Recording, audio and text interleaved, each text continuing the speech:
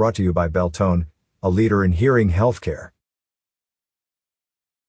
In 2021, the Prescott Valley Town Council adopted a new strategic plan to help set the vision for future improvements in operations and capital planning.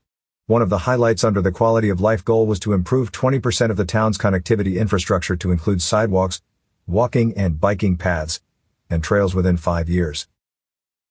A team of representatives from several town departments, including executive management, community services, public works, and police, has been meeting on a monthly basis to identify projects that would help meet this goal. One project that immediately began to gel was the creation of a new trail on Glassford Hill.